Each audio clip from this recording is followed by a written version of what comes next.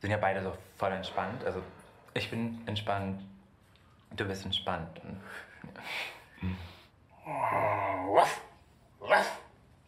Was ist da? Also wo guckst du gerade hin? Was meinst du? Ich guck dich an. Wo ich für mich wavy, wir mit meinen Ladies und mit meinen Boss, wir lassen los unsere Frequenzen schwingen.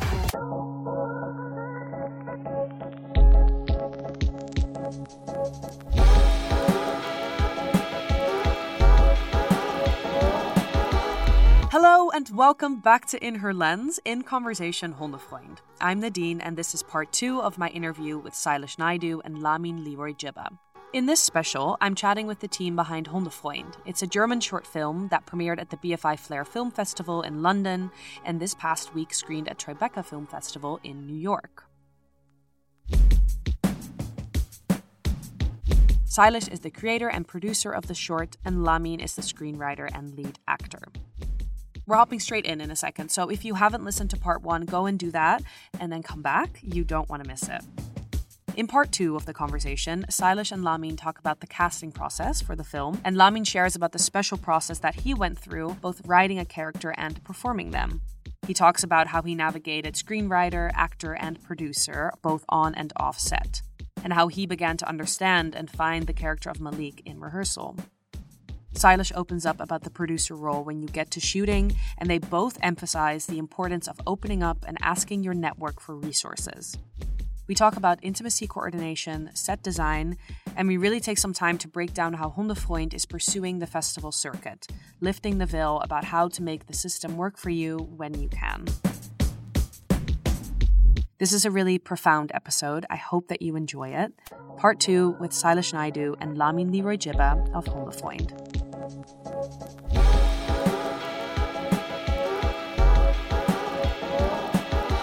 Lamin, now do you want to talk about releasing the rider hat and then moving Malik into your body?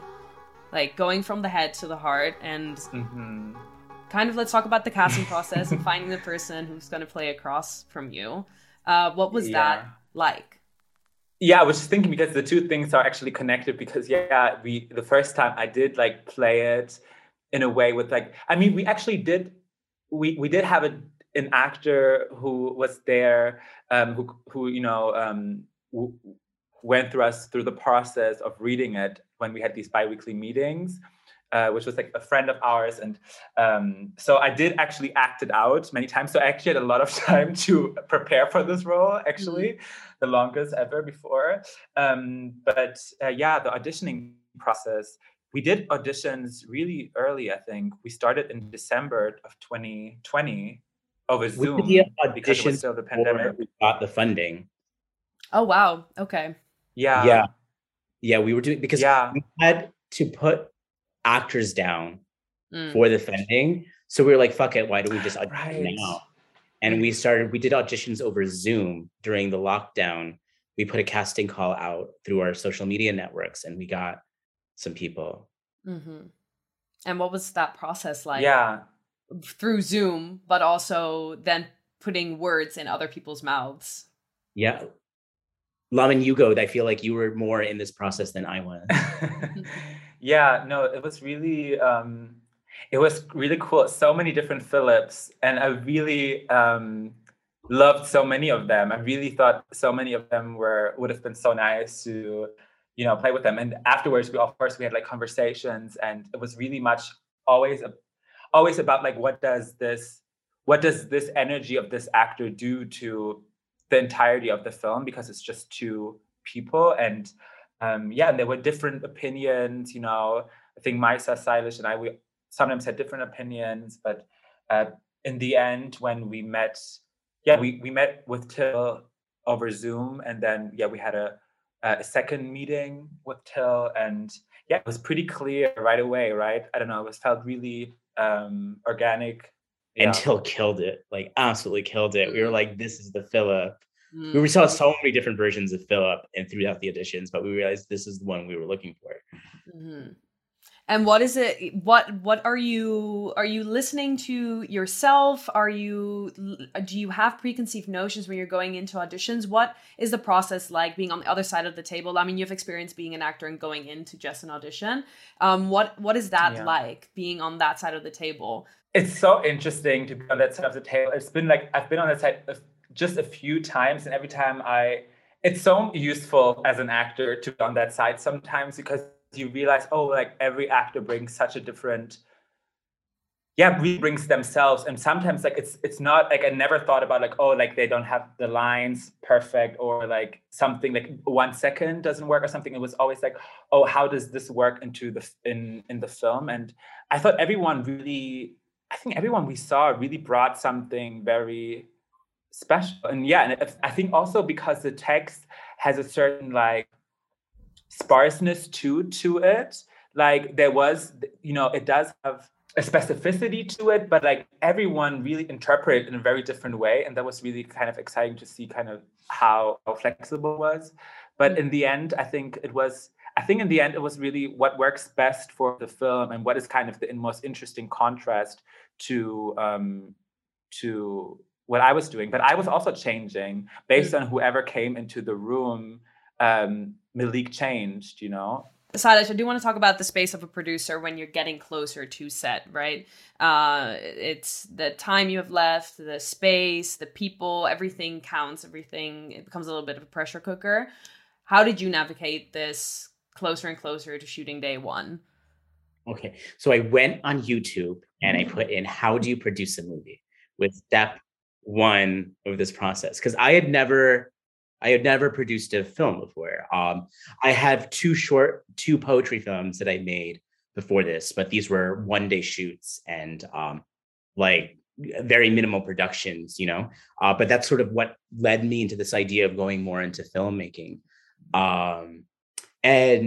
But to me, it was more about thinking about it from a project management perspective, and also trusting your team, and realizing we had such a strong and powerful team of people who were experts in what they were doing.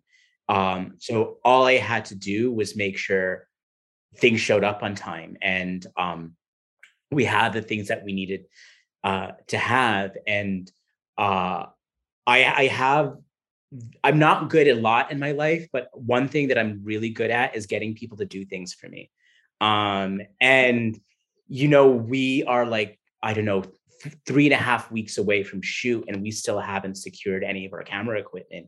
And we're looking at our budget, and we want about 35,000 euros worth of camera equipment, and that's our entire budget, and now I have to figure out how to get people to give us massive discounts. And it was really just picking up the phone and being like, this is who we are, this is what we're doing, this is what the project's about, are you on board to helping us out? And you would be surprised how many people would said yes, from vendors who gave us camera equipment, from people who gave us discounts on sound mixing studios, to people who helped us secure like catering. Like it was really pulling in a network and community of people who wanted to support the project, and especially a short film like this, pulling them into the power of the idea. And they were very on board once they realized, hey, this is the project that they wanted to be a part of, because even they realized, being vendors in Germany, working in filmmaking, that this was something particularly unique that was happening that doesn't get funded often. And it's a story that's worth being told. That also helped sort of the passion and the chaos moving into the actual shoot. I feel like the role of the producer is like, I just have to get the ship out of the shipyard, and then once the shoot happens, I felt completely useless, like the machine was running and I was just solving problems as they came up. And then I was watching it, like things through the monitor. But for me, the moment became real, the moment when we were shooting the first scene. And the first scene was focused on Malik, because I think it was like the first scene in the story in the script as well. And it was the first time after we had been working on this character for over a year that I saw Malik finally come to life, and I teared up. Because all of a sudden, all this work we were doing and this character we had been agonizing over for such a long time finally came to life, and it was such a beautiful thing to see. Lamine, you're writing the script, you're in the creative team, you guys are talking about it, you're involved in it, the three of you are consistently part of creating this, from idea to being on set to funding to being an actor with a camera in your face. How do you navigate holding many hats, right? You have Malik on paper, and then you have to allow Malik in. What was it like on set, then holding these multiple hats? And when do you let something go, and when do you allow something else in?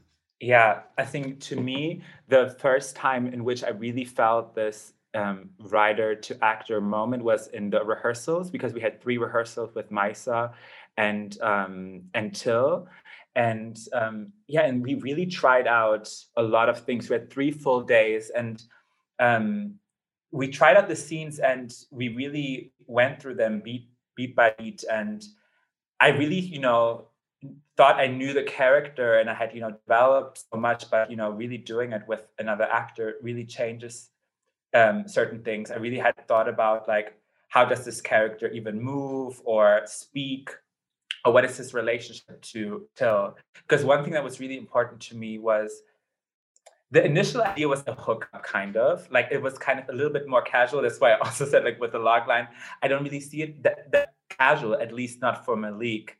Because to me, it was really important that Malik actually is in love with Philip. To me, otherwise, the film is cannot go as deep. Mm-hmm. Philip and Malik really needs to have deep emotions for that other person who he's realizing isn't seeing him. And that to me was really important. So, like, finding that in rehearsal and with another person was, really exciting. And it was one moment in the rehearsal which, like, completely, like, blew my mind, and it kind of, like, changed the way that I even played it. And I think that also, like, says so much about, like, relationships between actor and director, kind of, because the director ideally really sees you and sees the character and really pushes you and invites you to go further than you might do. So there's this one moment, right, in which Philip says something that really rubs Malik the wrong way, and Malik confronts him, and Philip reacts in a way that makes Malik be like, okay, never mind what I just said, and wants to continue. And I just said, like, never mind, but I stayed where I was. And then Maisa was like, no, like, you say never mind, and then you kiss him. And I was like, oh, okay, right, because that's what Malik would do. But that was like, so, like, it changed it was really painful, that moment, to actually play that out and to actually do it in a vulnerable way. And but I don't know, that kind of moment, just Maisa told me something about the character that I had written, but she saw it from the outside, and that was really a really cool moment. And then overall, we tried out so many different things, different ways, obviously, of going through the scene, the beats of the scene that are in different places, and then also sometimes things happened spontaneously that were improvised, and then we tried to lock it into the script where it worked. But overall, we really worked on the script, worked through the script really like a play. And so we really knew what was going on. We knew that when we were shooting, there was very little room for that much exploration, because we didn't have that much time. So we really had to know our lines. We really needed to know our beats and kind of what our tactics are for each moment, because the film is all about a different tactic, sometimes consciously, sometimes subconsciously, that we use to get what we want or be seen. Mm-hmm. You had an intimacy coordinator and director on set. Tell me a bit about about this choice and what it gave this film and what you think it will give. Let's advocate for it being on every set. It gives film and creative projects like this in general. The sexual aspects of the film really was something, again, it's a little connected to the question before, but it was like, okay, I'm writing this, like I knew, like Silas came to me with the idea that I would play it, but I was really writing it, I was like disconnected from the idea that I would do that. And then when it really came to planning the shots, I was like, oh yeah, like I will be doing that. So then it was clear from Maisa, it was really important to Maisa too, to Silas too, that we would have an intimacy coordinator, and our assistant director, Carmen, also was the intimacy coordinator. And it was really cool because we really, during those rehearsals, we worked on that. And it was, a beautiful way of like for Till and I to even like build trust with each other, right? It was just like literally in the beginning was like touching each other. Like it was like the first one, like, touching each other without even actually like just holding our hands around the shoulders. And then it was about like holding each other's shoulders. Like it started that slowly,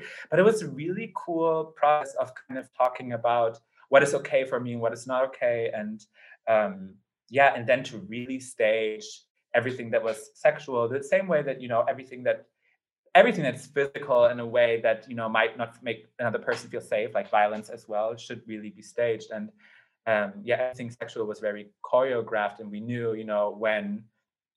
what body part would wear, and that made it really safe to be on set too. But of course, like even it's still awkward, but it's such an important part of the scene, of the film, this sexuality and the intimacy that they have, but also the, awkward moments that happen during it. I think it's really important to think about like why we even have the sex scene in the first place. But, I think it's a really important part of the film. And I'm really glad that we had an intimacy coordinator. Yeah, I think every production should have it, And I think particularly about making a queer movie. And I think so much about being queer is how our sexuality is oftentimes exploited. And so having somebody who is on set who can help us as a team navigate that around these ideas of consent, like what are the actors consenting to, but also how do we make our actors feel safe enough to go to a place that would draw out these deeper levels of intimacy that we were trying to go for. And these things that are oftentimes overlooked, like an intimacy coordinator, we're a small budget film, but we still were like, no matter what, we need this on set, because we realize it makes the difference in terms of building a team, building a set, and telling a story where everyone feels safe enough to bring them their full selves. And that was very important to us from the beginning. And apart from intimacy coordination, tell us a little bit else about things that were unique or really adamantly chosen on set. Let us have a little bit of a moment to see what it was like to be in this room with 20 people working. The wallpaper. God, the wallpaper. Let me tell you, we made this bold decision. We used the director's flat to shoot the film. Which is also really amazing because we had spent the year prior to that writing the script in that apartment. We would meet there every few weeks to talk about this. And then we transformed her bedroom into the set, or pretty much her entire flat into the set. But there's like, from a production point of view, when you're like, okay, I have, trying to sort set material and like, empowering the set designer, one of the early conversations was like, what do we do with the walls? Because the walls aren't working. And okay, do we wallpaper? Do we not wallpaper? Do we wallpaper? Do we not wallpaper? Okay, who are we going to get to do the wallpaper? Oh, and like there's like this entire conversation of like how to actually make this happen. And I was from the perspective of, I was not sold on the wallpaper idea in the beginning. I was like, this is a lot of work and this is a lot of money. I don't understand. Like, I was being all papa about it. But the moment I saw the wallpaper through the screen on the camera, I was like, through the monitor, I was like, this was such a brilliant idea. And to sort of give Joan that sort of ownership of the space, being like, all right, you said wallpaper, we're going to make it happen. Even though I don't agree with this idea, let's just run with it. And then seeing how things fully come together on that was like, I think, a really beautiful example of just working together and trusting each other. Joan's set design is incredible. Literally everything in that bedroom is like placed and like selected, and like Joan doesn't even Joan doesn't even go like specifically with one idea, but they like go all over like the city, and then like things find them, and then they just like bring them, and like it's so cool. Like, and there's sometimes we're carrying like huge like furniture. They just like brought this huge furniture, and then it was like, oh, I just found this on the corner. I was like, this is amazing, and it always like works so perfectly. And but also looking at set design and the way they worked even with the DOP, because when we did our first sketchings of the set, like the bed was in one position, and then I think 2 days before we were about to shoot, like we completely changed their positioning of the bed, and we were like, no, wait, the bed needs to be on the other side of the wall, and the DOP said it has to look like this because of all the angles and the shots that we wanted to do. And Joan didn't even complain for a second. She's like, okay, so I'm going to return these items, we're going to get these shells, we're going to do this. And just to have that level of adaptability to be like, all right, we're all trying to make the best image possible. What do we do to make it happen? It's just beautiful. Mm-hmm. The final scene, where this critical item that we needed for the final scene got lost, and all of a sudden the entire crew is tearing up the entire apartment looking for this one thing that we needed for the final scene. And I'm like, there's an extra at base camp. I'm going to run back, and I'm running out of the apartment. And people are screaming my name out the window, being like, we found it. And then I get up there like, no, we didn't find it. And, you know, like these like amazing moments that were just like sheer panic. But at the same time, like we found it, we shot the final scene, and then we had a big dance party, you know, and it was just these things that really bring you together and show you what a special project it was. How many edits did you go through? What was the editing process like? Who was in the room? Was it fun? Was it a lot? What was that process like? Yeah, so we had an amazing editor, Sarnt, who is a friend of mine, and they've worked on a few projects that I was aware of. So I knew that what made Sarnt a really good editor is that Sarnt comes in with a point of view on your film. They watch it and they have a perspective on it themselves. And that makes Sarnt such a powerful person to collaborate with in order to help tell that story, because they aren't just cutting and editing, and it's not machine work to them. They really are they see it as a craft, and they have their own artistic lens on it. And it's so important to have those conversations, because there's so many things that we don't know or we're fossilized in terms of the story that we want to tell, that it's really helpful to have an editor who has a firm grounding, not only in their craft, but also in the power of storytelling to help you carve that out. And Sarnt did such an amazing job with that. And I can't even remember how many rounds of edits we had gone back and forth on, but 11, you remember? Yeah, like, I mean, Maisa went through the first couple of rounds, and she would be with Sarnt while they were editing, and then I would sort of give feedback. Mm-hmm. But then as we were sort of winding it down, it became a lot more collaborative between me, Maisa, and then finally Lamin when we got down to the last few rounds of edits. And I felt like that's also where our strengths came in, because Maisa knew the shots that were going to tell this powerful story. And then I was coming in and being, wait a minute, we're missing this little nuance that's going to help make the story come together and the essence of it. And then in the final round, Lamin was like, in this second, this needs to run 1 second more for it to like have that punch. And oh wait, what if you use this at this second, just like nudge it a bit this way, and realizing the tweaking was so necessary in order to really capture sort of the power of what we were trying to tell. And so even having that perspective was really intense. But also, Lamin, I don't even know what it was like for you, because like you wrote the story, you acted in it, and now you're sitting part of the editing process. And so I never actually asked you what your perspective on that one. Yeah, it was like I didn't see anything. I also, because you asked earlier about like seeing the first monitor or something, I didn't watch the monitor at all during the entire shooting. So the first time I saw anything was the 8th cut. So I joined at the 8th cut, and yeah, it was incredible to see, again, Sarn's work. And I think Sarn's an amazing editor, and to really see, the collaboration between Maisa and Sarn in that way, and you, Silas, it was, I don't know, it's very exciting. And then we also screened it to a couple of friends. I think the 8th cut, we also screened to a couple of friends, and they were really excited and also gave us really great feedback. And I think from then on, it was everything that you said, kind of really details and really thinking about like how do we want to tell the stories, what moments do we need, how is the audience following this, how is the audience tracking, what is happening, and also not only plot wise but also emotionally.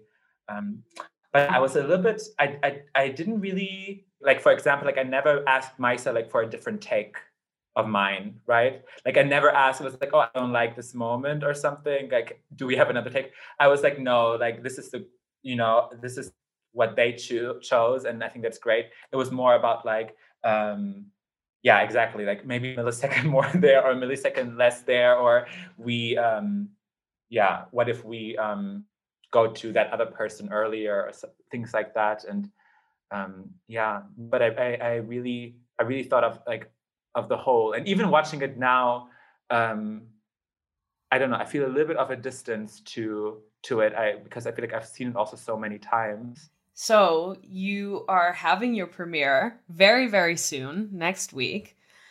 And then other people are going to see it. People who don't know you personally, new people, professionals, people who have nothing to do with film.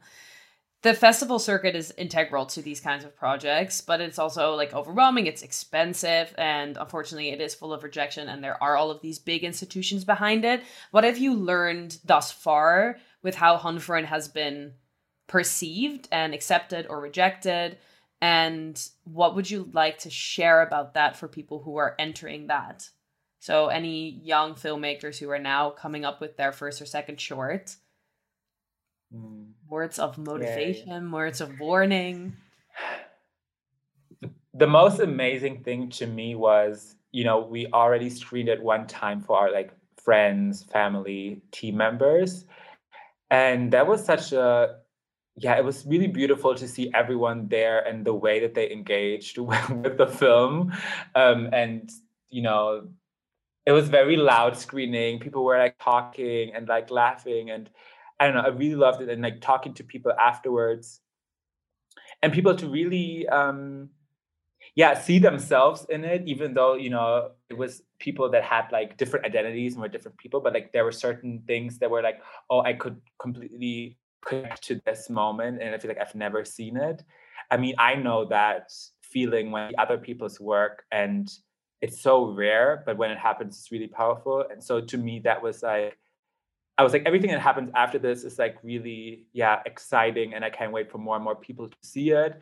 But to me, it was like, okay, this is why like I wanted to make it too, and for the entire team to be proud of it and to be there, to have like everyone to be there and to be like, oh, I'm really excited to be part of creating this. The way we approach festivals really came down to sort of the ethos I believe the three of us brought to the entire process, which was, and I think it's why we are where we are right now, is we didn't hold back, like in terms of our creativity, in terms of our vision, in terms of what we wanted this to be, because so much of what the initial vision is capturing this moment that is happening in Germany in terms of BIPOC creatives and highlighting the amazing talent that is happening here, and that needs to be showcased. Mm-hmm. And so when the film was over and it was time to apply for film applications, it was like, all right, yeah, we need to do festival applications, and we need to contact every single press outlet that we know. And we need to get articles written about us. And we've had articles written about us in like major publications within Germany, in London. We're premiering at the British Film Institute in a week, you know, and we never once were like told ourselves to play it small. We wanted to come out swinging because this film is a representation. There's ways that I think people are trying to brand this as it's a dating movie. It's a film about a casual hookup. But for us, it's always been, what do these moments of intimacy tell us about the larger society we're living in? And how does that, and that is something, how inescapable is it to be a Black and brown body and not have to navigate white supremacy, even in the most intimate of spaces. And that is a story that we wanted to be told. And so even through the festival process, we are keeping that in mind in terms of how we talk about the film, not only to festivals, but to the media as well. And we got into BFI because you know, it's a great film, but this is going to give us a platform to speak about the film in different capacities. And so my advice to filmmakers who are also trying to get their short films out there into festivals is, don't just rely on the festival market to get your film out there. Believe in your message, like believe in your story, and know that that story has a deeper and greater meaning about the world that we live in, mm-hmm. and speak about that. Yeah, and I think also specifically with this film, I mean, there's a tendency, right, to find, especially if we talk about huge things as like race and racism, and there's this idea that we have to, you know, completely, you know, figure out this everything and kind of like tell it in a way where there's an easy solution in the end. And I think was really important to us was like, who do we want to center in this story, to kind of go with your subjectivity and really all the things that we feel like might not have a space in that, or we might have not seen before, or we feel like we have, like, our subjectivity has never been centered, so it can't really be centered here. To reject all of that. And that was something that we, you know, talked about a lot. It was like, who is this film for? Like, is this about us, you know, trying to like show people like what exactly racism is? Like, no, like this is about one character, Malik, and how he navigates the world with race and racism being part of that world. And yeah, having him be very flawed and very complicated, be okay with that, right? And not to be like, oh, will people care less about his, you know, oppression if it's flawed? Like, no. And if that is the case, that's okay too. I think all different kinds of audience will see this film in a very different way. There's one thing in the film, and I don't think that's spoiling anything, but in which Malik, who is the Black character, is saying that Philip, the white character, is not looking at him. And we've never really, the film doesn't really tell you if it's the truth, if he's actually not looking at him. So I think that really is this opening to any kind of audience member to, you know, draw their own conclusions. And I think the kind of answer that people will have, whether they believe Malik or not, will, you know, say a lot about them, and will have, you know, yeah, they can kind of finish the film themselves. They decide. And I think certain audience members will feel really seen by it, I hope. I'm really proud of this film. I'm really proud of the way it was made. I'm really proud of, what it is. And I feel like I'm not here to, you know, defend the film in any way. So I think it's like, that's the most exciting piece now. I think now to, like, you know, let it out into the world and like to see how people will relate to it, because like big themes are talked about in the film. And I think, you know, people have strong opinions about it. But I think, again, I made it so that, you know, people that haven't been represented, that haven't been centered in their own films, feel themselves be seen and as fully human. And I feel like our premiere in London next week is going to be a huge part of that, of sort of closing a chapter of this being something that's been sort of living in our world for so long, and now it's going to live in the outside world. And yeah, I'm very much along with the line of Lamin of I'm very detached from people's perceptions of it. You know, if they love it, they love it. If they hate it, they hate it. I'm more encouraged by the conversations this film is going to start. And I think this film is going to start a lot of conversations, particularly in Germany, because a film like this hasn't really ever been made. Or if it hasn't been given the time, the effort, the care, and the love to be treated as special as we've treated this. We want to showcase that in Germany. And it's going to be playing at a festival in Hamburg right after it premieres in London called Queer Bee Academy, which is going to be amazing because then it's in front of an mostly German audience. And I can't wait to see this film in Germany with German audiences and how they perceive the film and what it does for the conversation here. Yeah. And also too, I think like there are so many people that have like so many stories to tell and that have the skills and that have the talent. But I really would love, you know, for other institutions and funding institutions, you know, to kind of see this and be like, oh, like we should give more, you know, non-production companies money to make something. And I hope everyone in the team, you know, is seen for their work and, you know, is hired. I want to take a step back and just talk about cinema and the place that it holds in our communities today. And I would like to hear from both of you about why the form of visual moving images strikes you and what you see it holds right now as meaning and what place it holds currently in our communities, and what do you hope it will occupy in the future? And with that, what are you interested in exploring next? I feel like this kind of alludes to my journey as an artist, because I live this entirely different life of working in international humanitarian response and migration. And I spent 10 years in this career, and it was one of the reasons I came to Germany was because of this career. And I came to Germany and I started to write poetry because I was going through a depressive episode at the time.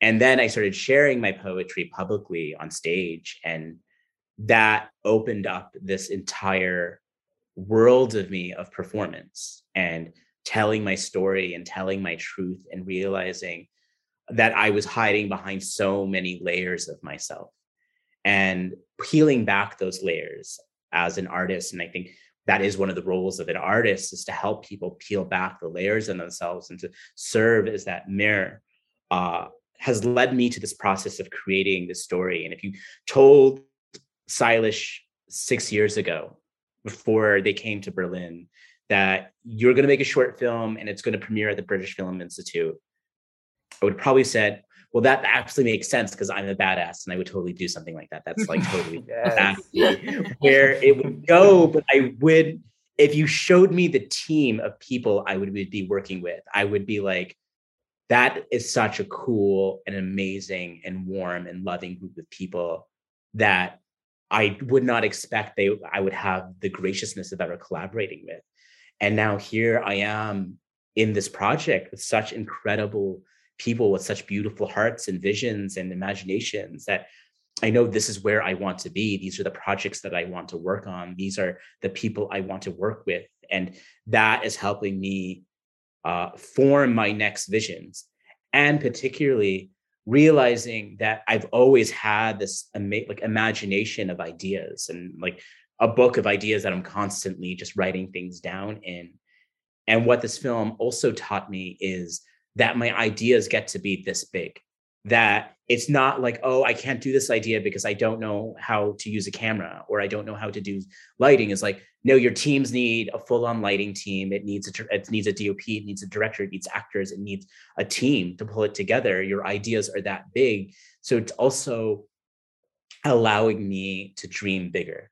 And it's going into sort of the two projects that I'm working on right now. And one is a screenplay for a TV series that looks at it's like Drag Race meets I May Destroy You meets coming of age tale in your 30s, and it's really and I think Lamin also helps me sort of move in this direction of character building, of how do we build characters that are deeply flawed, because deeply flawed characters are deeply human, and to build characters that somehow solve their problems within 30 minutes or within a film, like a 90-minute film, it's not realistic. It's like, I think people try to change, but oftentimes fail quite beautifully in doing so. And how do we tell stories and build around that, particularly BIPOC and queer stories? Yeah. What is cinema? Yeah, I mean, I think it is traveling. It was always, it's traveling the world, but also, being in the subjectivity in the lives of people that are different from you, lives that you haven't lived. And that's why I always loved it. I mean, I think everyone who loves, to go to the movies knows that feeling of like leaving a cinema and feeling like you've gone somewhere so far away, and to and that's what I love. And I think the more I write, I think about like how can this entire script, how can this entire thing feel like how the character experiences the world. And and I hope that Hundefreund also feels a little bit like that for the future, looking to the future. I think this project also again showed me find your people, like really find your people, and like be open for them to find you. Show up in your authentic self, like say the thing that you want to say. I feel like this is such an example of like everyone really standing in their truth and like saying what they love, what they want to do, what they want to try out, what they think is funny, what they think is sad, and everyone being like, okay, cool, and now this is what I think, and like really everyone acknowledging each other's differences and like all of those things, that we know are great, but like it's so difficult sometimes. But in this way, I really feel like it worked out because there's like mutual respect, and I want to continue that and want to have more space to tell stories and collaborate more and tell more stories. Well, I'm thrilled. I'm thrilled for this project, and I'm thrilled for everything that's going to come out of both of you in the future. So thank you so much for being a part of this conversation, and I'm very much looking forward to sharing it with the listeners and sharing it with everybody, and hopefully that they'll get a chance to see Hundefreund. Thanks for having us. Thank you, really Nadine. Nice. Thank you. Although you are going to have a lot to admit.